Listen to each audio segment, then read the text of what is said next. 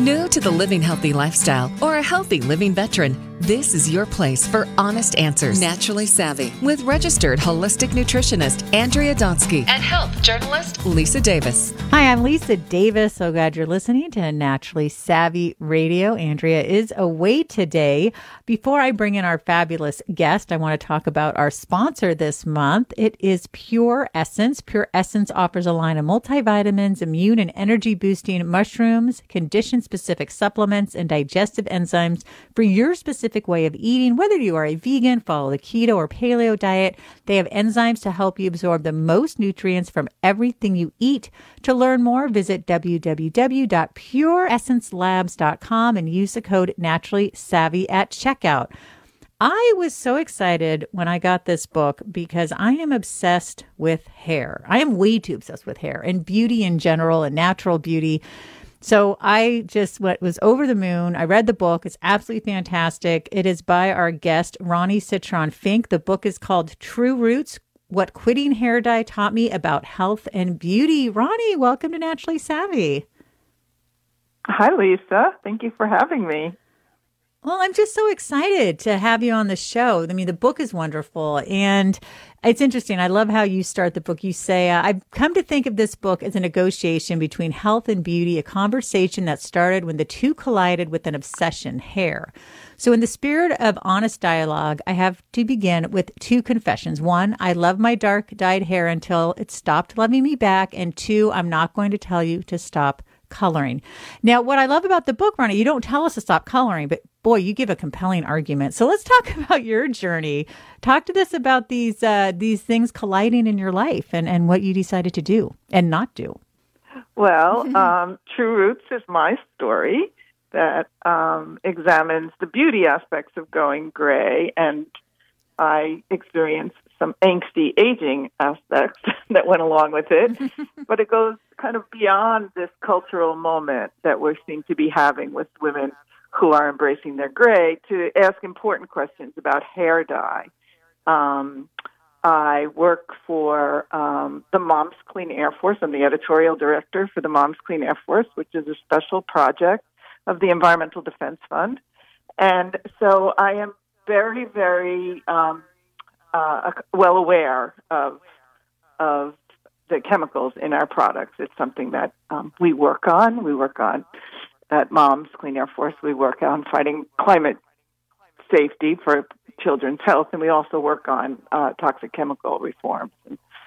So I've been aware of this for a long time, and I had dyed my long hair like the darkest brown for more than 20, 25 years, and I started coloring in my early 30s to cover the gray that seemed to just keep multiplying daily. And so as my gray overtook my dark color, my almost black hair, I needed to color more and more, and my coloring became labor-intensive and increasingly expensive, of course.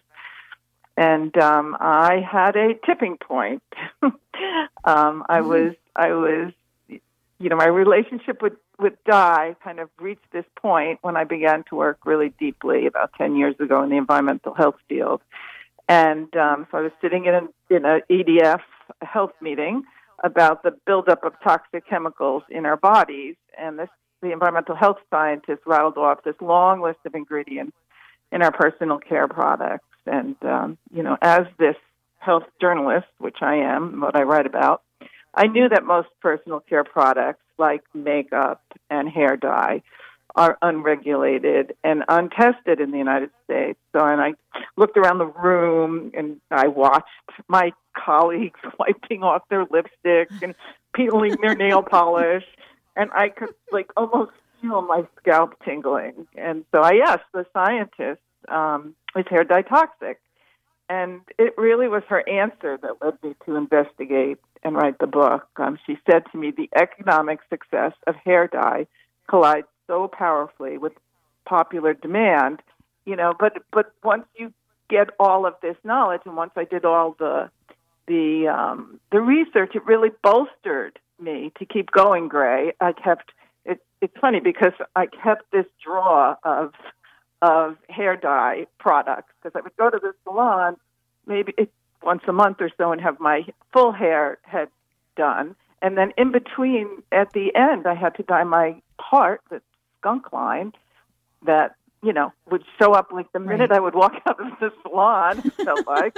And I had to dye that myself. Otherwise, I was going every 2 weeks. So I kept it all. I really did. It was almost like I kept it all through the writing of the book. And every now and then I would open up the drawer and I'd go, it's got to go. It's got to go. But I'm not there yet. I can always go back to coloring. People would always say, oh, you can always go back to coloring if you don't like it or if it makes you feel old.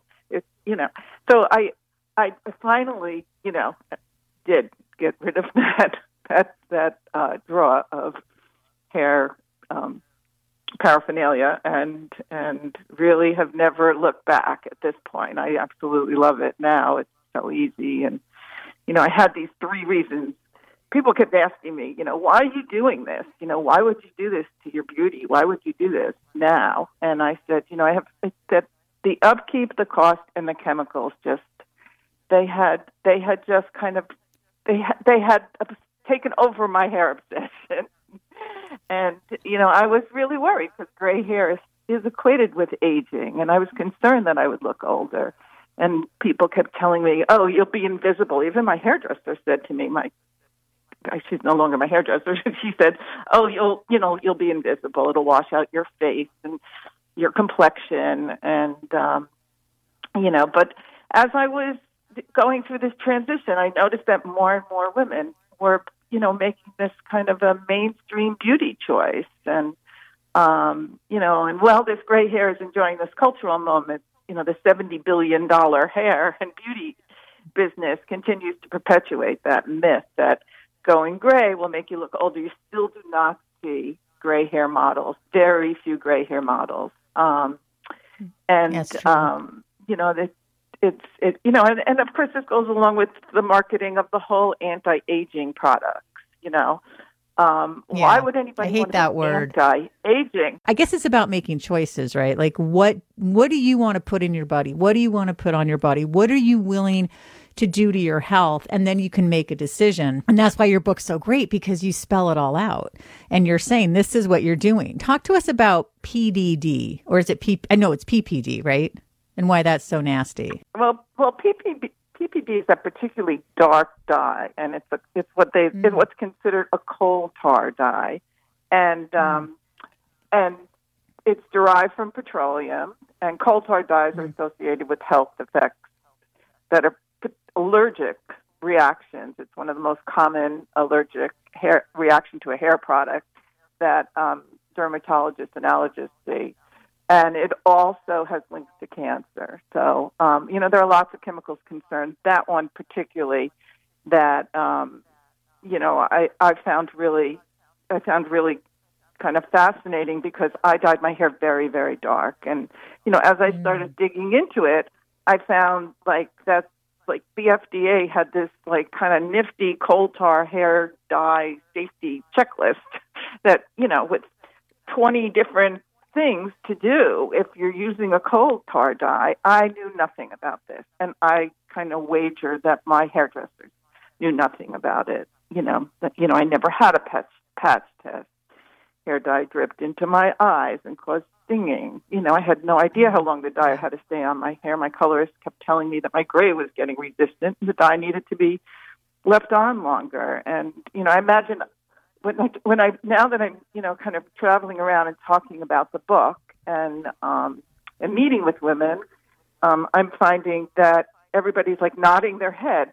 Yeah. When I scratch my head, I get dye on my, fingernails. And, I get migraines too. And I've had allergies. And, I'm starting to get some of these responses. And so it's really interesting. But PPD is one of the really, really nasty ones, there's ammonia is a pretty, ammonia is in most hair dyes. You can find some that are ammonia-free. But, it's a potential endocrine disruptor. It's an asthma trigger. And one of my current hairdresser is actually a barber, which is kind of interesting. He was a hairdresser, but he was starting to have asthma. And as we were talking, and I read about this in the book, as we were talking, and I was giving him all this information, and he actually stopped dying. So it's almost like we had both had this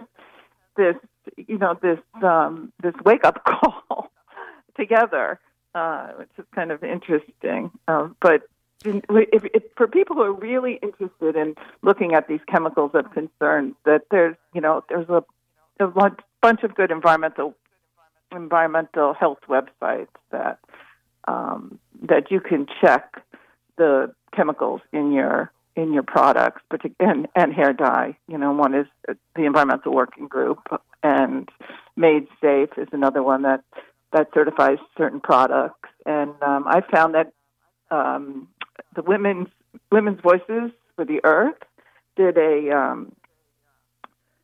a report, a very in-depth report called Beauty and Its Beast, and they looked at the impact of toxic chemicals on salon workers, which is where I found the most research was on salon, with salon workers, because they work with these chemicals every single day, and that's something to really check. But in terms of like the American Cancer Society classifies some of the chemicals in hair dyes as reasonably anticipated to be human carcinogens, and NIH cites hair dye as a major risk factor for certain types of cancer. I knew none of this, and it's really scary. Interesting that it's scary stuff. And Dominique Browning wrote the foreword for my book, and I worked closely with her, and she said, "Listen, we're racing for cures for heartbreaking diseases, and that we should also focus on another race, the race for causes. We need to know what caused these diseases." And, that wasn't my ultimate goal for writing the book, but I certainly, came up with some really, eye-opening, revelations about particularly, this kind of toxic brew of chemicals in indoor salons. Well, what's interesting is that one of the things I've noticed is when I've brought it up to different stylists, they're all like, "Oh, no, it's no big deal." I said, "Wait, how many keratins do you do a week? Or how many?" "Oh, I do them all day. I'm supposed to wear a mask, but I don't bother." And I'm like, "You really should. I can give you some information." No, I'm fine. Now, I'm not going to sit here and generalize all stylists. That's been my experience with like 3 or 4. But it scared me a little bit because I think it's that same thing of like, I don't want to really, this is my career. You're going to come in here and tell me I'm damaging my health. I have a family to support, or this is my passion. I love doing hair. What do you expect me to do? It's that same knee-jerk reaction of me of like, yeah, but I only keratin once a year. But I really do worry about these men and women who are in these salons and aren't taking the precautions they can take. And even with the precautions, you're still going to breathe it in. Most of the people that I've spoken to in the salon industry are like, whoa, they're really, I knew that, just like I knew I should wear gloves. I knew I should wear a mask. But the survey have found that like 60% of salon workers suffer from skin conditions, and have decreased lung functioning and have higher risk of asthma, and all of these have low birth, weight babies. So what's really interesting to me, and one of the things that kind of was an overarching surprise to me, was that we really don't know how these chemicals interact with each other. Part of the problem is, doing it once or doing it a million times, or 6 times a day or however many times a week, doesn't necessarily predict the outcome of health. We just really don't know how these chemicals interact with each other. And we're all capable. We all use chemicals every single day. And obviously, the idea is to lessen these chemicals. But I felt like when writing the book, I understood that, that some basic understanding about how chemicals work doesn't necessarily mean that everybody who reads my book is going to quit hair dyeing. I mean, but it seemed like a transformational moment. And, as these kind of deeply ingrained beauty ideals about gray hair has become a little unhinged and seems to be shifting. So it kind of was my hope that knowing that we have this chemical hair print, what we're putting into our scalps, which is such a rich blood supply, can have an overall effect on our health. And I just thought, writing about it would make other women kind of ponder the possibility that there could be beauty after coloring. It certainly was for me. I wish I had done it sooner. Well, you did an amazing job. And one of the things, and you're going to have to come back, you only have a few minutes left, but one of the things we didn't get into is, I love how you write this. This is italicized. She's letting herself go. Let me be clear. As we move through life, we don't let our hair go gray. It grows gray. I love that. Ronnie, that is brilliant. And that whole idea of you're letting yourself go. I mean, it's just so maddening. Yeah. Listen, if it's not, there's a certain amount of empowering that goes along with this, and I think that it's really powerful to feel comfortable in your own skin. If it means letting your hair go gray, then you do it. If it doesn't mean letting your hair go gray, it won't seem much like a power move to feel self-conscious about, having this skunk line and having to feel older or however you feel. So for me, it's been immensely freeing. And it's made me feel stronger to know that I'm also protecting my health by lessening this kind of body burden or body pollution. But the journey to uncolor hair is different for everybody. And, I've noticed that, like, women around the globe, there's these Facebook groups, Going Gray groups, and Silver Sisters social media groups. And they're really, really fun to engage with, because you really get to ask the questions and you see the transitions. It's a big, long transition, whether or not even if you cut your hair to a pixie, which I did not. I could not do that. Like I said, I'm too obsessed with my hair to cut my hair to a pixie. I just couldn't do it. But, so many people look beautiful with pixie haircuts. And, that's a quick transition, but you still have to get used to the fact that every time you pass the mirror, you look different. You look different to people, to your family, to everybody. And there's an internal feeling that goes along with that. And, I felt like that's really, that kind of helped me get through it all. Also, I write about some of that in the book, that you're not really alone. And, like I said, we are having this cultural moment where, you notice it. People who have read the book have told me, all of a sudden I'm noticing all these women with gray hair. Yeah. And it's like, yeah. I think it's beautiful. Mine does not, and I'm not, I literally have just a few on the hairline, like near my ear. That's amazing. You're lucky. You're one of the lucky I guess. Ones. Yeah, but then I feel like I can't, if I want, is it going to happen later? I don't know. My mom didn't have any gray in her 50s until she got cancer, and unfortunately she passed. But when she lost all of her hair and then it grew back gray. My dad is gray, though, so right. I don't know. But it's just interesting because I look at these women and I think, wow, I'd love to do that. But I don't have any yet, or I don't have enough. But hopefully I will. But I think when I do start getting it, I don't want to go to hair dye. I want to save all my chemicals for my once or twice a year keratin. So, but anyway, you're fabulous. How can people, right? So how can people learn more about you, Ronnie? True Roots, again, is the book. Well, they can go to my website, RonnieSitchinFig.com. They can certainly, I am like I mentioned, the editorial director of Moms Clean Air Force, and that's momscleanairforce.org, and we write about toxic chemicals in our health. And I'm all over social media, and I have been touring a bit with the book. So on my website, you can check out the event. Oh, good. How long is your hair now? Because I love the hair on the cover of the book. Excuse me? It's beautiful. How long is your hair? Oh, my hair is now? long like that. It's long. It's a few inches past my my shoulders now. Ooh. I write about it in the book how it had to be cut, and I had to cut it because my daughter got married. My mother kind of was like, "You've got to cut your hair." Even you get to a certain age, and you still have your mother's voice in your head. And I did. I cut my hair. Kind of. My headshot actually is. Okay. The headshot that in the book is the day that I cut like the last crispy inch of hair off, and my husband snapped that picture. And great! I was so happy that I said I don't think I'll ever be that happy again. So it took about 2.5 years to get to that point. Wow! It grows like a snail's pace.